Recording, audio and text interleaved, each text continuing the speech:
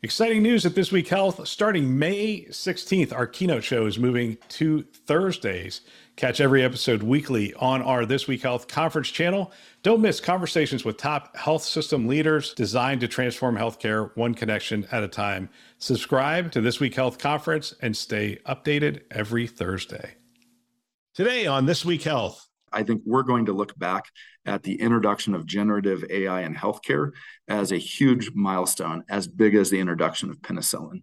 So generative AI and these tools applied to our healthcare data are going to revolutionize the way that we deliver healthcare.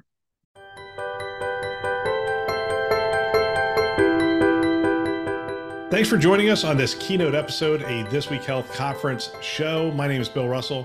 I'm a former CIO for a 16-hospital system and creator of This Week Health, a set of channels dedicated to keeping health IT staff current and engaged. For 5 years, we've been making podcasts that amplify great thinking to propel healthcare forward. Special thanks to our Keynote show partners, CDW, Rubrik, Sectra, and Trellix for choosing to invest in our mission to develop the next generation of health leaders. Now, on to our show. The title for this is Healthcare's AI Journey, Challenges and Opportunities. I want to thank everybody who's a part of this. I want to thank our panelists, obviously. I want to thank our listeners and participants. We received, this is probably a record, I think we received close to 100 and some odd questions from participants coming in. If you want to ask additional questions, feel free to throw those into the chat. We will collect those. But I have a feeling you'll find that a lot of the questions have been asked ahead of time, and we're going to delve into those. If you are wondering what our panel is for next month, we have a great panel. We're going to talk interoperability, and we're specifically going to hone in on outcomes and where we're going with this. We have Mickey Tripathi with the ONC joining us, Anish Chopra, who I'll just term as an interoperability evangelist, and then Marian Yeager, who is the CEO of the Sequoia Project. So that's next month. It'll be the first Thursday of the month at 1 o'clock Eastern Time. And again, we have 3 great panelists for today, and we're going to get kicked off. Mike Pfeffer, CIO for Stanford, Brent Lamb, CIO for UNC, and Chris Longhurst, CMO and CDO for UC San Diego. I'm going to kick us off. We'll just go around. I'd like to get a little background from each of you, but I want to start with a very high-level question, which is the promise of AI. How is your organization framing up the AI discussion, and how is that impacting your approach to the use of AI at your institution? And I'm going to stay in the same order. Eventually, I'll switch it up. But Mike, I'll start with you. What does Stanford see as the promise of AI, and how are you framing up that discussion at your system? Thanks, Bill. So incredibly exciting, I think is how I would summarize it. We've spent years really fine-tuning the process of moving from the analog world to digitizing what we've had. And now I think we're really seeing the opportunity to take it to the real digital world where everything's really helping people do incredible things with the technologies we have. So I would just say lots of excitement.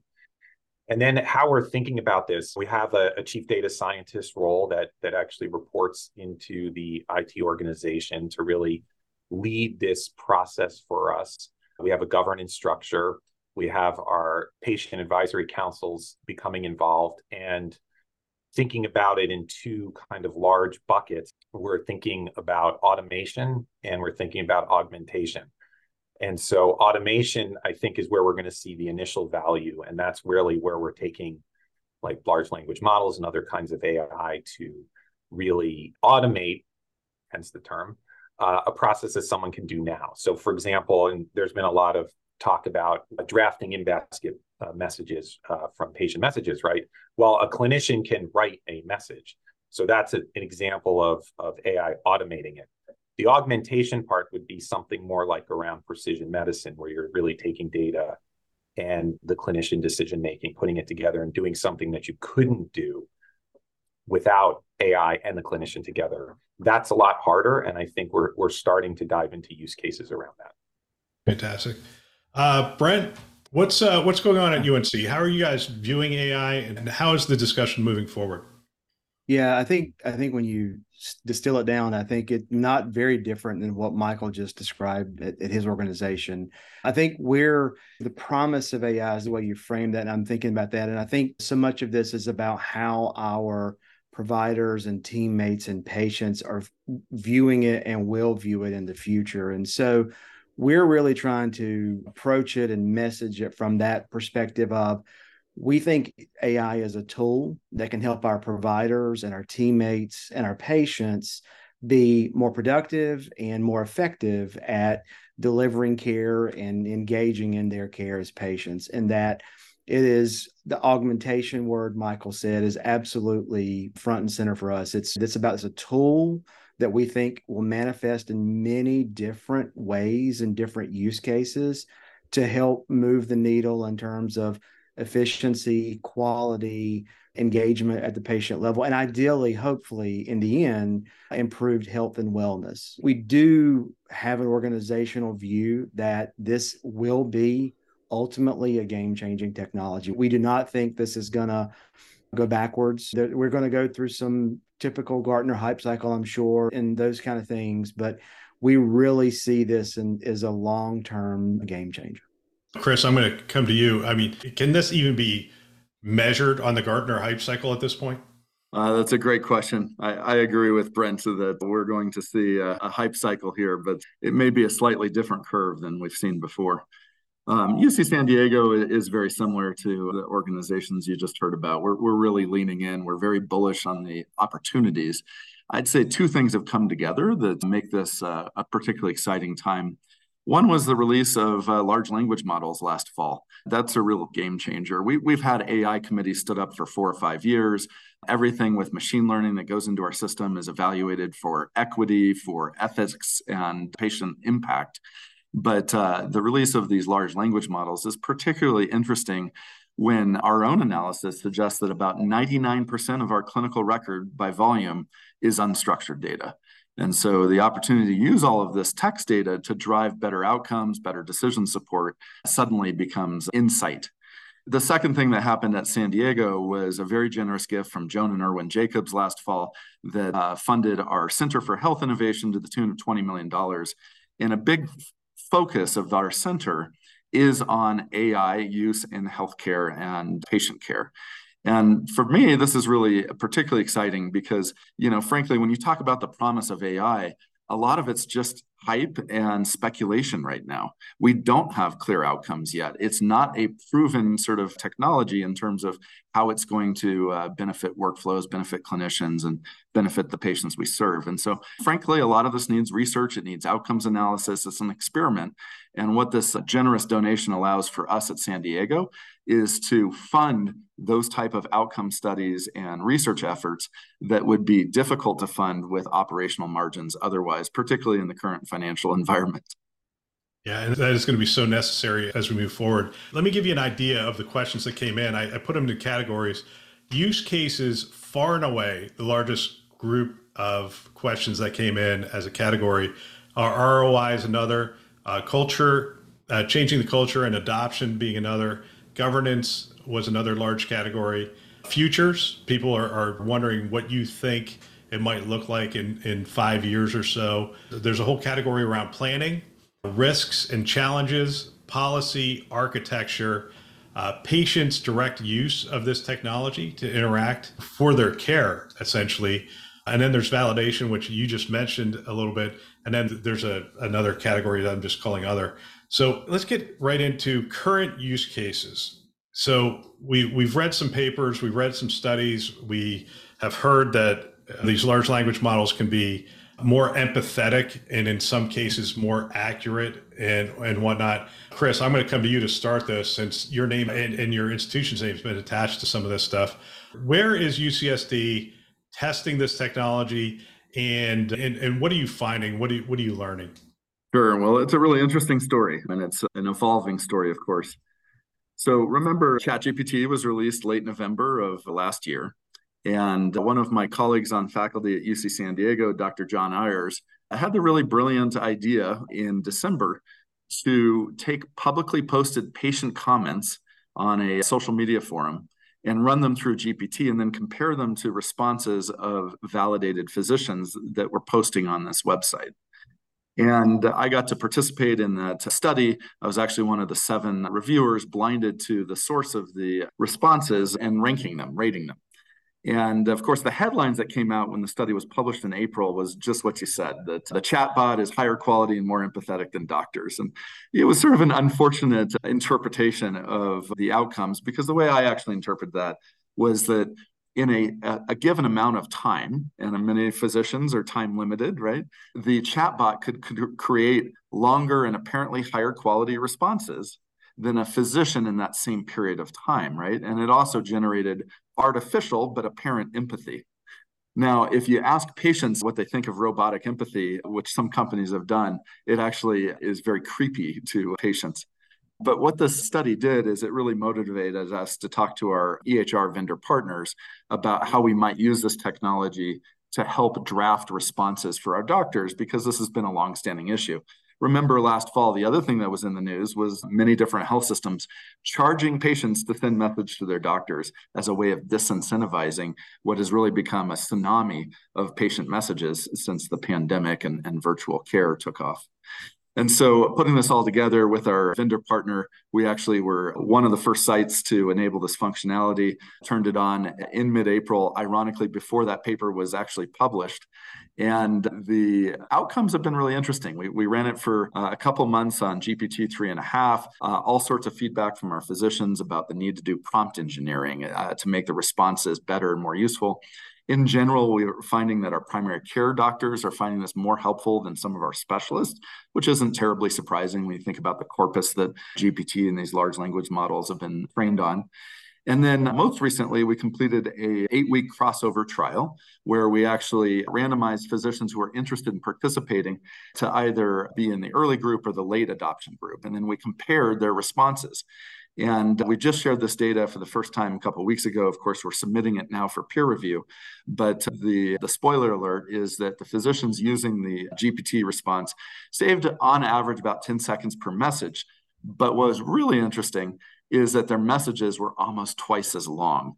And so if you believe sort of our earlier study from April that those longer messages are likely higher quality, then potentially we're sending higher quality messages to our patients, and we're doing it more quickly, because those 10 seconds accrued across tens of thousands of patient messages on a daily basis.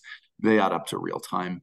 My final comment on this is something I'm really proud of. The AI committee that I mentioned, co-chaired by Dr. Amy Siddipati, our Chief of Biomedical Informatics and CMIO for Population Health, wanted to make sure that we are transparent with our patients. And so although every single message is reviewed by a physician and edited as needed before being sent, we actually have put a disclaimer in the message so that we're completely transparent with our patients. It says, this message was generated automatically and reviewed by your clinician, and that doctor's name goes in there.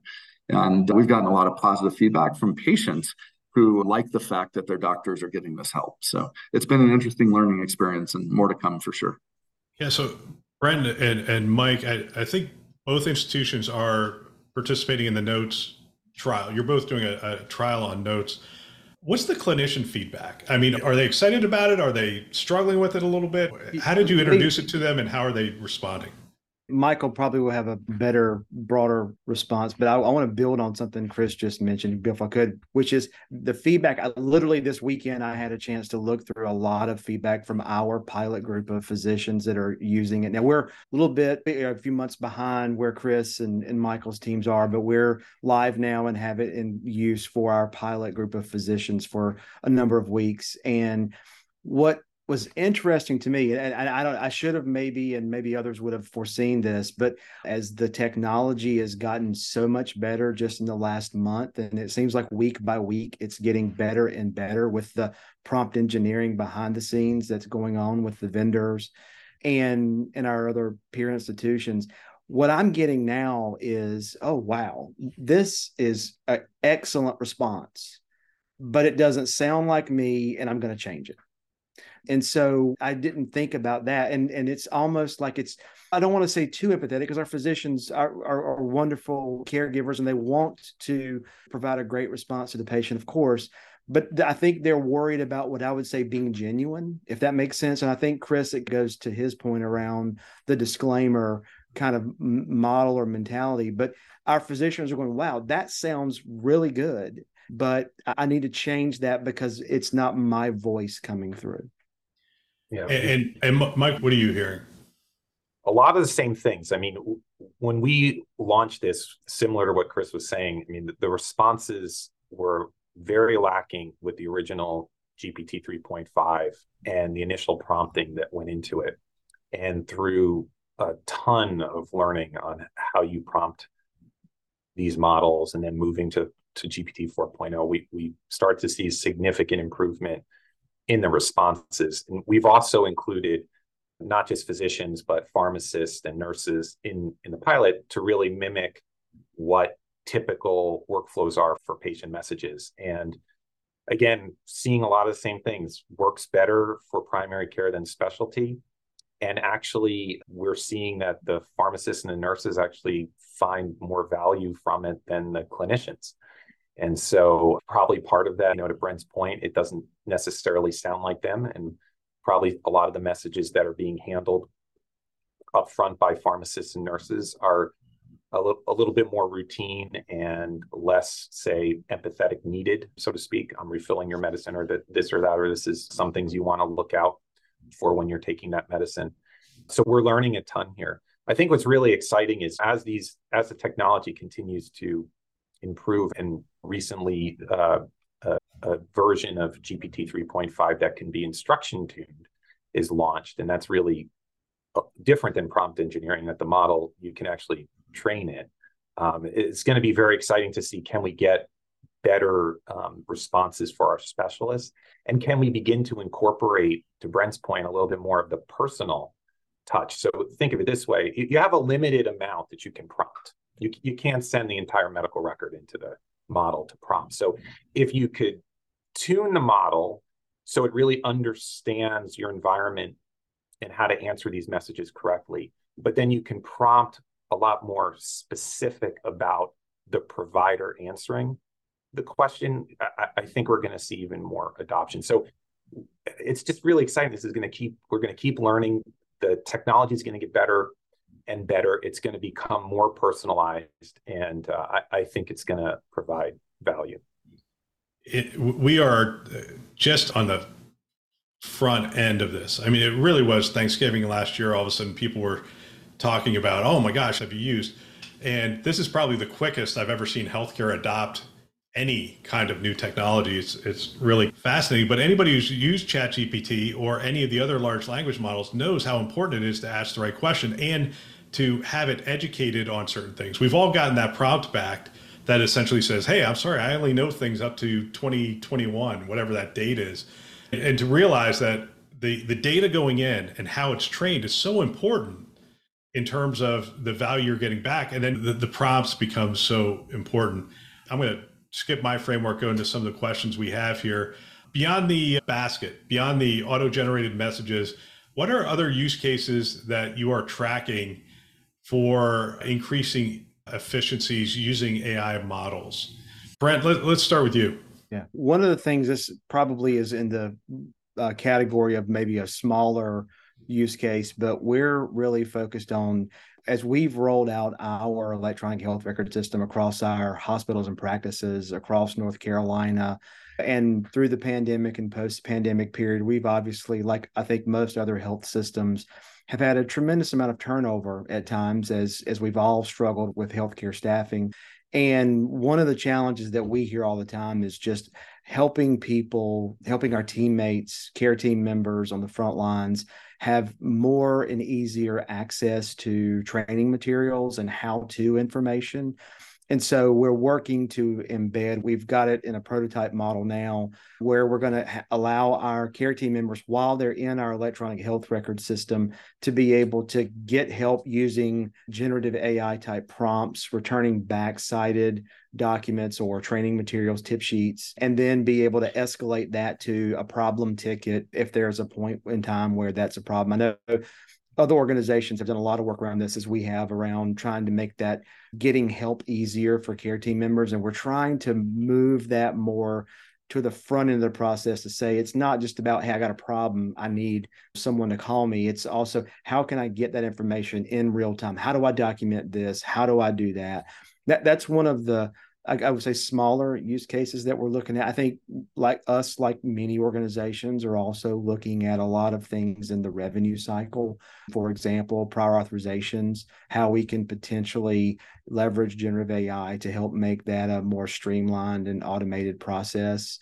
We've got a vendor partner we're working with on that has shown some early success relative to trying to make that a more efficient process. And I think to the previous conversation, the current generative AI responses that our physicians are doing in these pilots are going back to patients. And we've talked about that issue of the voice coming through, being genuine, those kind of things. There's a whole lot of documentation in the broader electronic health record ecosystem around patient care that doesn't have that problem and might be lower hanging fruit, if you will, for generative AI technologies. I know there's a lot going on, as we all know right now, around ambient listening and turning that into a draft note for a clinician, things like that. I think those are going to be relatively quick second phase to a lot of this in healthcare. Fantastic. Mike? Yeah, I would echo what Brent's saying. Agree with all of that. Again, when we think about opportunities to automate in healthcare, I think robotic process automation has reached its limits. And now I think we're at a whole new category of ability to automate. Like, I'd love to see the rev cycle fully automated for clinicians. Why should clinicians need to code, bill, answer queries, things like that? All this stuff, I think there's such an opportunity to automate documentation in general. And to echo Brent, everything from ambient voice to asking questions of the material, summarizing the material. If you're thinking about consultant workflows and e-consults, being able to generate a summary that could speed things up for providers, discharge summary, summarization. There's so much potential opportunity. And again, that's not necessarily on the patient-facing side, right? This is for the clinicians and automating different avenues. So I would agree with all of that. I think we have to start diving into how do we look at outcomes and using these models for patient care, but that's going to be, I think, much harder. As Chris saying, we have to study this. We have to understand how these models are going to work in clinical care. And our initial kind of thinking on this is the models are going to have to be trained to really understand how clinicians think. And it was actually a recent article published looking, basically creating a list of clinician asked instructions that you could use and begin to use to train both the questions and the answers to start to really figure out how to train these models. So I think the models are going to get more specific, probably even smaller than the large GPT models, to really start to dive into that clinical decision-making aspect. And that has to be studied at length. But again, thinking about all the possible ways of automating tasks, I think is where you're going to see significant opportunity. We'll get back to our show in just a minute. Our monthly Leader Series webinars has been a huge success. We had close to 300 people sign up for our September webinar, and we are at it again in October. We are going to talk about interoperability from a possibility standpoint. We talk a lot about what you need to do and that kind of stuff. This time we're going to talk about, hey, what's the future look like in a world where interoperability, where data, where information flows freely? And we're going to do that on October 5th at 1 o'clock Eastern Time, 10 o'clock Pacific Time. We're going to talk about solutions. We're going to share experiences. We're going to talk about patient-centric care and see what we can find out. We have 3 great leaders on this webinar: Mickey Tripathi with the ONC, Marianne Yeager, Sequoia Project, and Anish Chopra, who I'm just going to call an interoperability evangelist, which is what he has been to me ever since I met him about 10 years ago. Don't miss this one. Register today at thisweekhealth.com. Now, back to our show. I think all of us were at UGM recently. I got an invite. It's my first one ever going. Not to offend anyone, but my highlight was listening to Satya Nadella, CEO of Microsoft, talk about this. And he introduced this concept of the dream machine, right? And Chris, you sort of teed it up. We have all this unstructured data just strewn. I don't want to make it sound like it's all over the place, but it is all over the place. I mean, it's everywhere within healthcare. And he talked about the dream machine. He said, but it's something that can take natural language input And this is what we've experienced with GPT. We can just ask it. It's like, hey, give me a diet that I can follow and that kind of stuff. And it responds, right? So natural language in. The next thing he said is it has a reasoning engine. And that's what we're experiencing from computers for the first time. It used to be like we had to go in and find things and we were the reasoning engine, but now it's reasoning and giving us feedback. But the third thing that he pointed out, and I thought it was one of the most important points, was the design concept around the implementation of this is one of a co-pilot, not a pilot. And he talked a little bit about we feel comfortable if the computer's coming alongside to help us. We don't feel so comfortable when we hear things like automated driving, where the car is driving itself or the plane is flying itself or that kind of stuff. We like the concept of, hey, there's still somebody with their hands on the wheel. Chris, I want to come to you to close out that question of use cases. How are you exploring new use cases and what are you looking at? Yeah, well, first of all, I'll just say that while the pilot that we've been performing on draft messages for patient questions is interesting and we're learning a lot, I actually don't think it's even going to be the best example of a use case of large language models. Some of what Mike and Brent mentioned, I think are going to be really more impactful in some ways. So things such as revenue cycle automation. I mean, we've got a large team, as does every health system, doing coding of our charts. And we can probably make them more efficient and reallocate them to higher value roles in the health system if large language models are taking the first pass and they're validating, much like years ago voice recognition did for transcriptionists, right? The executive chart summaries for our ED physician and specialists, I think, are going to be hugely impactful. And we're seeing our clinicians today using tools to help draft letters to insurance companies about authorization review and denials and things of that nature. So there's clearly a lot of promise, and we can all agree on that. I would say a note of caution. What we don't want to do is get in an escalating war of AI. So while it's great there's tools that can help draft physician letters to insurance companies about denials, what are the insurance companies now doing? Well, they're taking all those letters and they're running them through AI, right? And so it's a bit of a war of attrition. And similarly, there's no doubt one of the most common requests we're hearing is for AI scribes. Can I get a microphone that listens and helps me to document? And there's lots of data that's a source of burnout. The amount of time a physician spends answering patient questions in the electronic health record on a daily basis versus the amount of time an outpatient doctor spends actually writing notes, it's night and day. It's all spent on the note writing. And so the AI scribes are really promising. On the other hand, we also know that a lot of what goes in notes is useless. We're documenting it for compliance or regulatory or perfunctory kind of reasons, right? And so I'd rather see an effort that reduces what needs to be documented for billing purposes rather than an AI that makes long notes that are compliant with all these regulatory requirements. And so we just have to balance how we're using it in smart ways so that we're not just generating a bunch of garbage text that really is not useful for patient care and actually adds to the overhead in the system rather than making it more efficient. So we have a ton of questions. Rather than ask questions and have all three of you respond, I think what I'm going to start doing is picking a question, picking a person, have you answer that question, and moving on to the next one. If you guys want to add to whatever the person who I choose to answer the question, feel free to. Brent, I'm going to start with you. This is more of a technical question. As we start down the road of implementing AI, what does it look like? Are we going to end up with 20 large language models around? Are we going to buy all these solutions from these various vendors and they're all going to implement a large language model? Or how are we thinking about it from I was going to say an architecture standpoint, but just, you know what I mean? From an IT standpoint, how are we going to make this manageable long term? So I may not be answering your question sweet spot, Bill, as asked, but we have spent a lot of time lately thinking about the following. I think every health IT vendor out there now has an AI component to their solutions. And I'm sure many of those are fantastic. I question at times when I see a slideshow or presentation about it.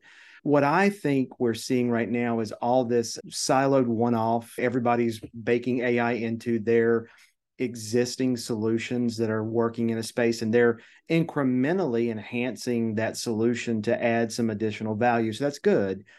But I actually think what we're going to find, and I'm really curious what Michael and Chris think, but I think we're going to find that the real value is going to be unlocked once we stop looking at these silos of data and looking at these siloed solutions and really focus on bringing all the data together.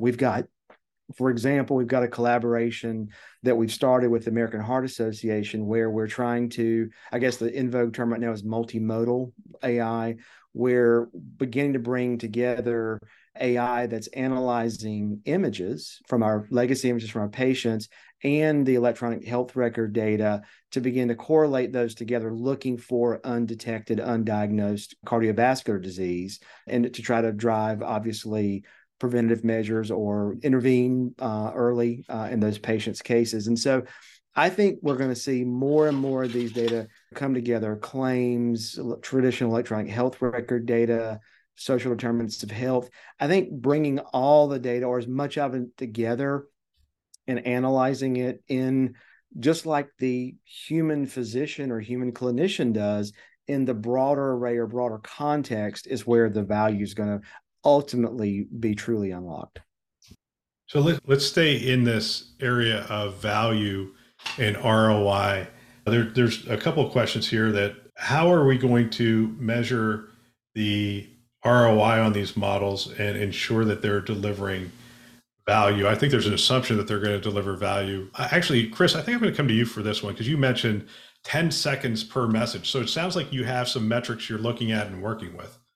Yeah, and I want to credit Dr. Ming-Tai Seal and Marlene Millen, our CMIO and outcomes lead, who really led this effort. As I mentioned, it's being submitted for peer-reviewed and publication. But we took a rigorous approach to outcomes measurement, and that's really something that we try to do as a learning health system with a lot of quality improvement projects. Brent mentioned this earlier. These tools are really mind-blowing, but they're still just tools. And so we have to think about first principles. What is it we're trying to accomplish? We're trying to reduce the amount of time physicians spend in the chart answering patient questions. Well, let's measure that then. So I don't think we need new metrics for the ROI on these tools. I think we need to apply these tools to existing problems and challenges that have formerly been intractable, right? Another good example is we're partnered with Dr. Rod Tarago and the AWS team on looking at our incident and safety reports. Hundreds of these reports are filed every day. For the most part, they're text-based reports. And our ability as a quality and safety department to identify trends is limited by the fact that they're all text. And so we're taking a pilot-based approach to trying to feed this data into a large language model, develop dashboards to help us better guide preventive and proactive measures for quality and safety purposes. And those are the kinds of outcomes that really matter to patients. It's the quality outcomes, right? Yeah, I'm going to stay in this area, and I'm going to come over to you, Mike, with a question on the clinicians. And there's a series of questions around making the clinicians more effective, improving outcomes, and those kind of things. And one of them talks about increasing visibility to healthcare studies and white papers globally. And it's almost impossible for clinicians to stay up on all the current writings and whatnot. But it's not impossible for machines to digest all that and make it available in the workflow. And I think that's the promise that's sort of being alluded to here. How are we doing that? How are we helping the clinicians to be more effective with these kinds of tools? That's a great question, Bill. I think we're still learning how to do that. I mean, there's an enormous amount of articles published. Of those articles published in the medical literature, how many of them are actually changing practice, right? I mean, there's not many that occur each year. And you're right. I think someone published that if you tried to keep up with all the articles, you'd have to read 96 hours worth of articles every day, which, as we know, the math doesn't really line up there. So there's, I think, significant potential for these tools to be used to mine data sets, whether they be asking questions of EHR data sets. Great example is a company that spun out of Stanford called Green Button. And that's really using clinician informaticists to mine data and come back with that question. And Chris is smiling because he had a big role in that while he was at Stanford. But that's the early kind of way of doing this. And I think as we integrate large language models into that kind of experience, you're going to be able to ask those questions of the data set for the patients you're caring for. You're going to be able to, I think, get better summaries and understandings of the literature that's coming out that's relevant to what you're looking for. Again, this is very early stage, but I think there's huge potential there. I do want to talk about, just really quick to dovetail on Chris and Brent's talk about value ROI, how we can do this. I think a framework is really important. We have our chief data scientist, Nigam Shah, put together a framework that we use called the firm assessment, but it's really about defining the value up front and really mapping out the 5-year total cost of ownership. So really understanding what that model is going to do for you. Because if we just take models in and of itself, they make a prediction. And so what you do with that prediction really drives the value of the model. And so you need to work all the way downstream to understand how that's going to be. And it's not always going to be a money value, right? I mean, there's going to be quality. It's going to be qualitative, how we're making clinicians feel, how our patients feeling. So there's a lot that goes into determining what the value is. I will say, though, that there's no way that we can pay $5 for every prediction for hundreds and hundreds of models that we put in our system in the future. So that is not sustainable. And so I really believe these things are going to become more commodity, and they're going to be plugged into platforms that can handle these things, which is the right way to do it, because these predictions, these models need to be part of the workflow. They can't live outside that. So that's probably where it's going to go. I can't say for certain, but I don't think we're going to be buying models. I think we're going to be, understanding value of these models. We're going to be sharing them. I think they're going to be mostly open source, and then it's going to be the platforms that can ingest them and the compute on the back end to make all this work. Yeah. Chris, you had a follow-up? Yeah, well, Dr. Pfeffer, as usual, I think is really prescient in his thought. I just want to take something he mentioned and amplify it, which is, I think one of the greatest long-term opportunities here is to use these tools to help make our clinicians all maximally effective. And what I mean by that is ensuring that differential diagnoses, workup plans for patients, et cetera, are as data-driven as possible, regardless of where doctor or nurse train them or what patients they've seen in the past. And this is one of the original promises of medical informatics. Larry Weed described this in his famous 1971 papers about SOAP notes, that the idea of computerizing those notes would allow for more standard differential diagnoses. He tried software in the 1980s called the PROMIS system, which was a patient-reported outcomes medical information system.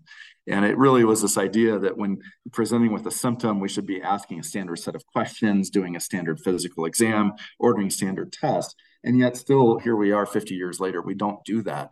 I think that these models can really become assistive. Bill, as you said, like Satya described on stage, a co-pilot to help our clinicians all really function at their peak. So another area that we're investing in at UC San Diego is actually how we can use these large language models to better educate our future doctors. So when we think about our medical students and our trainees, they're writing a lot of these notes that are in the record about patients.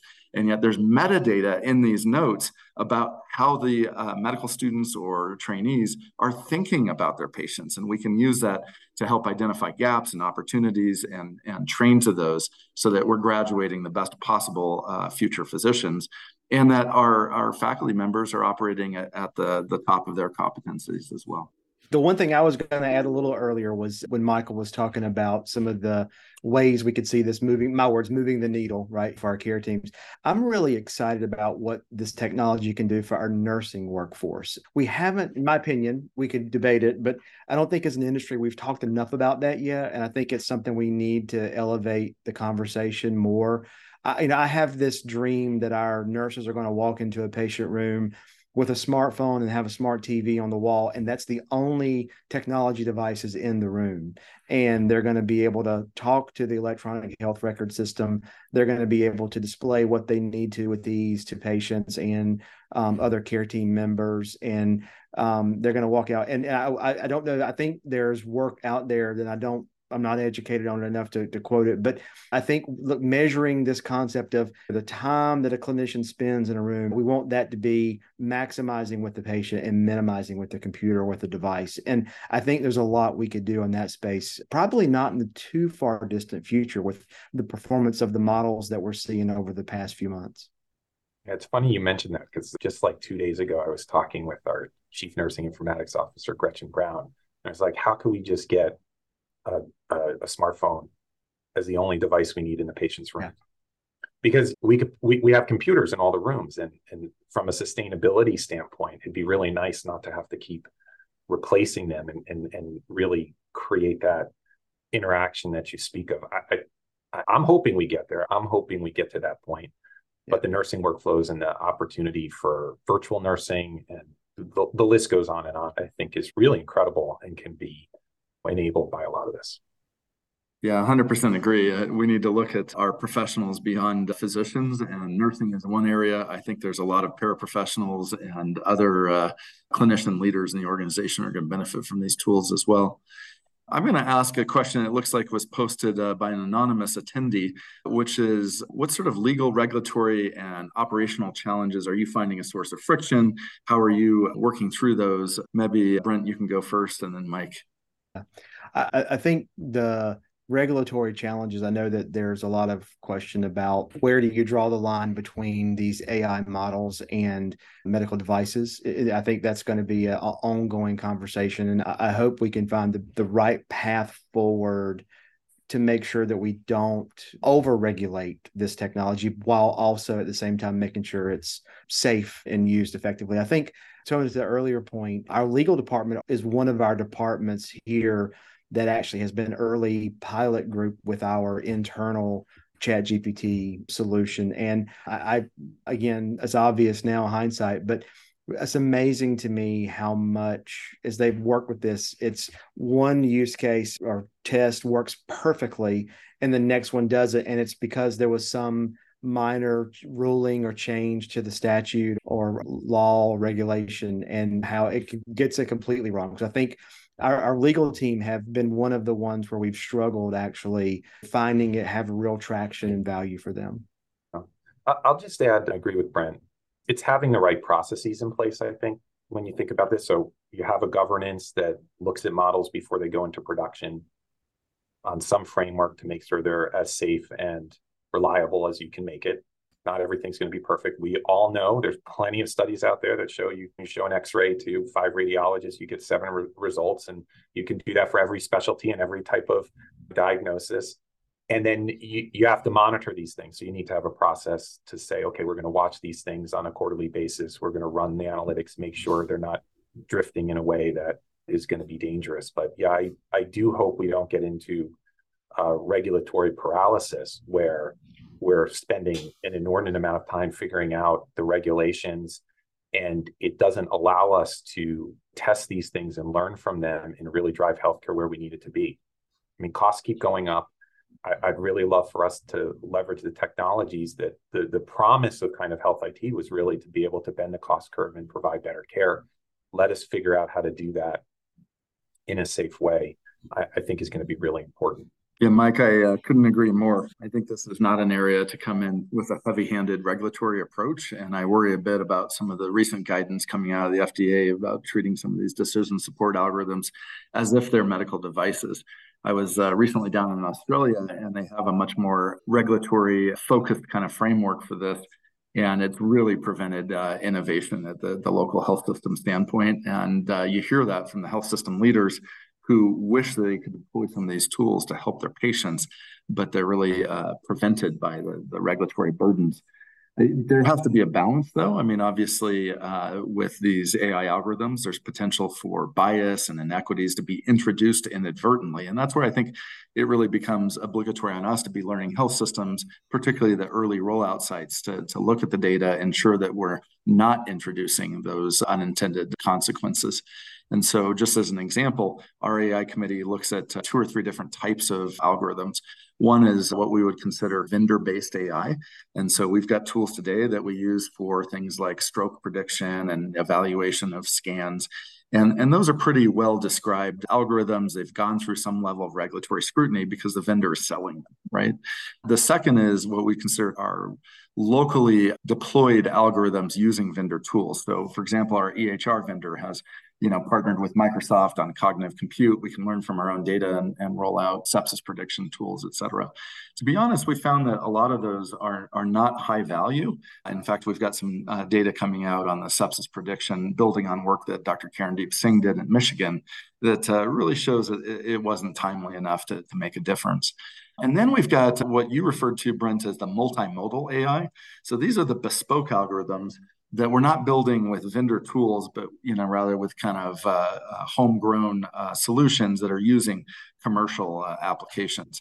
And we're finding a lot more mileage with that. We can actually predict sepsis with more accuracy and farther in advance when it actually helps us care for patients if we integrate the electronic health record data with bedside monitoring data and other data sources. The EHR data is necessary but not sufficient because it doesn't have that high cadence of input, where the bedside monitoring data is real time but doesn't know enough about the patient to really help us. And so integrating the data together, we've really been able to find some new outcomes and opportunities, but we're doing the work now of the ethical and governance overhead to ensure that the algorithms that we're constructing that are bespoke are not introducing bias or impacting outcomes in a negative way. So that's how we're thinking about it locally. Models are local, I think. And the irony of the regulations, when new regulations come out in healthcare, we often use clinical decision support tools to help enforce them. So now you're going to regulate that. These are really important to us, and we have to have that flexibility to be able to provide clinical decision support without having to worry that everything we do has to go through some higher level approval. It will shut us down, really. Yeah, Mike, there's some sort of joke in there. I just don't think it's a good one. Thank you, Chris. I would have run it through GPT. It might have been funnier or more empathetic. Who knows? All right. So thanks for giving me that break today. I appreciate it. The internet went down at my house. I want to close with one quick question and then one question for all of you on futures. The quick question is smaller systems. So all of you are larger systems, fairly some grants, some money flowing around from other things and other sources.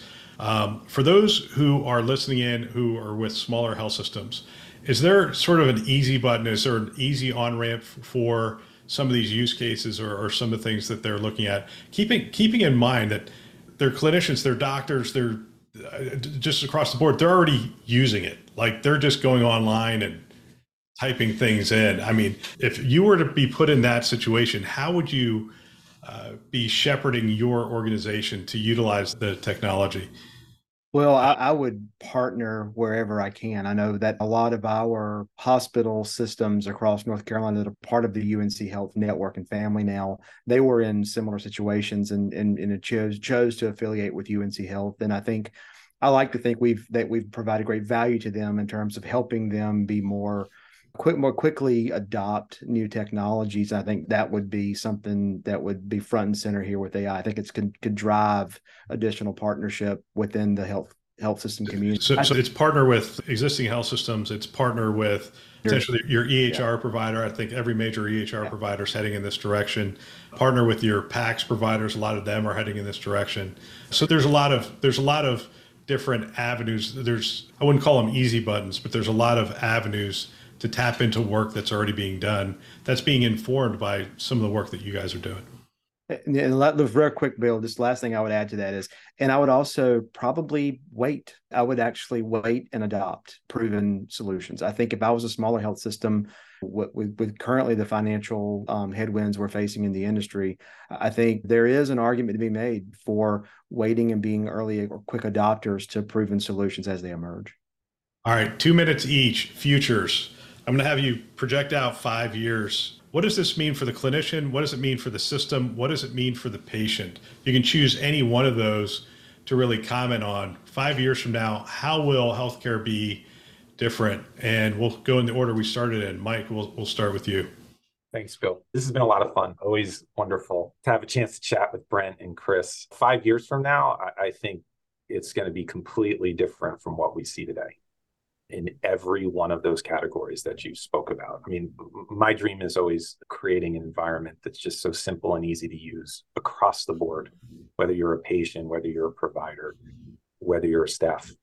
And I believe we're going to get there in ways that I can't even predict today. And I think the real point here is this has to come from clinicians, from physicians, from nurses, from health systems driving this, and not from different angles. I think we have to be deeply engaged in how this is going to go in order to make sure in those 5 years, the dream of better patient care, lower costs, simplicity, usability, all of those things come true. So that would be my thinking on that.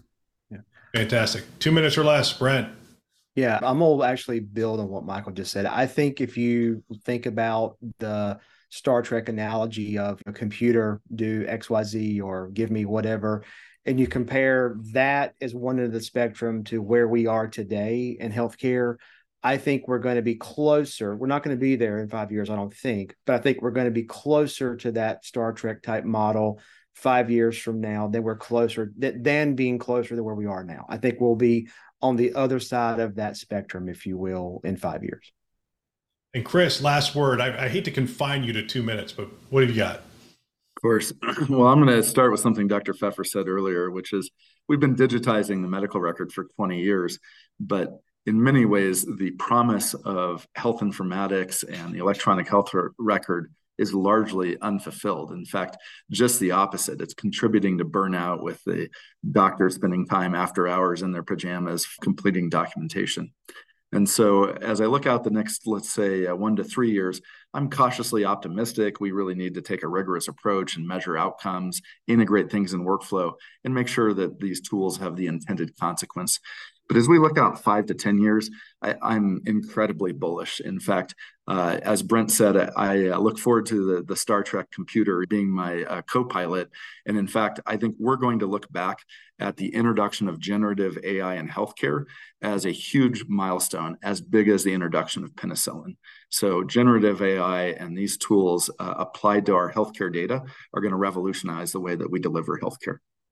Fantastic. I want to thank the 3 panelists. Again, thanks everybody for being a part of it. And that's all for today. I love the chance to have these conversations.